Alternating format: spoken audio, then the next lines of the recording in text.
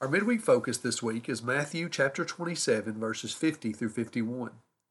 In these verses, Jesus died on the cross. This is the central event in Christian history. Everything before it prepared for this moment, and everything after it is influenced by it. Jesus' death on the cross paid the penalty that we deserved for our sin. Therefore, it restored our place in relation to God. At the time that Jesus lived and died, there was a temple in Jerusalem, the city in which he died. The temple was the center of the Jewish people's relationship with God. Inside was a place known as the most holy place. Now, this area was separated from the rest of the temple by a massive curtain. Inside the most holy place was where God's presence specifically dwelled.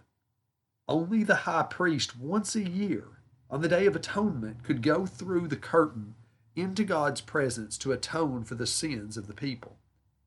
The massive curtain separated the people from God. However, when Jesus died, verse 51 tells us that the curtain in the temple ripped down the middle and fell to the ground. There was no longer anything separating us from the presence of God.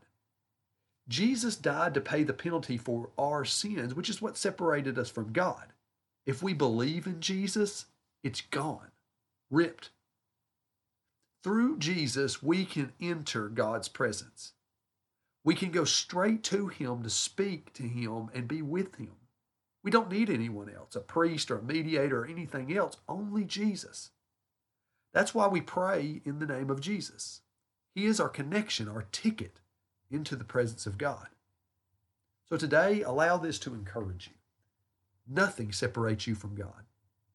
He loves you and wants you near to him, and through Jesus, you can be with him anytime, anywhere.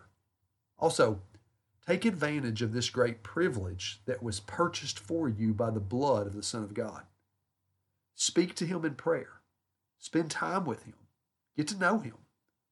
Rest in peace and joy, knowing that nothing can or ever will separate you from him. Have a great week. Love God, love others, and tell somebody about Jesus.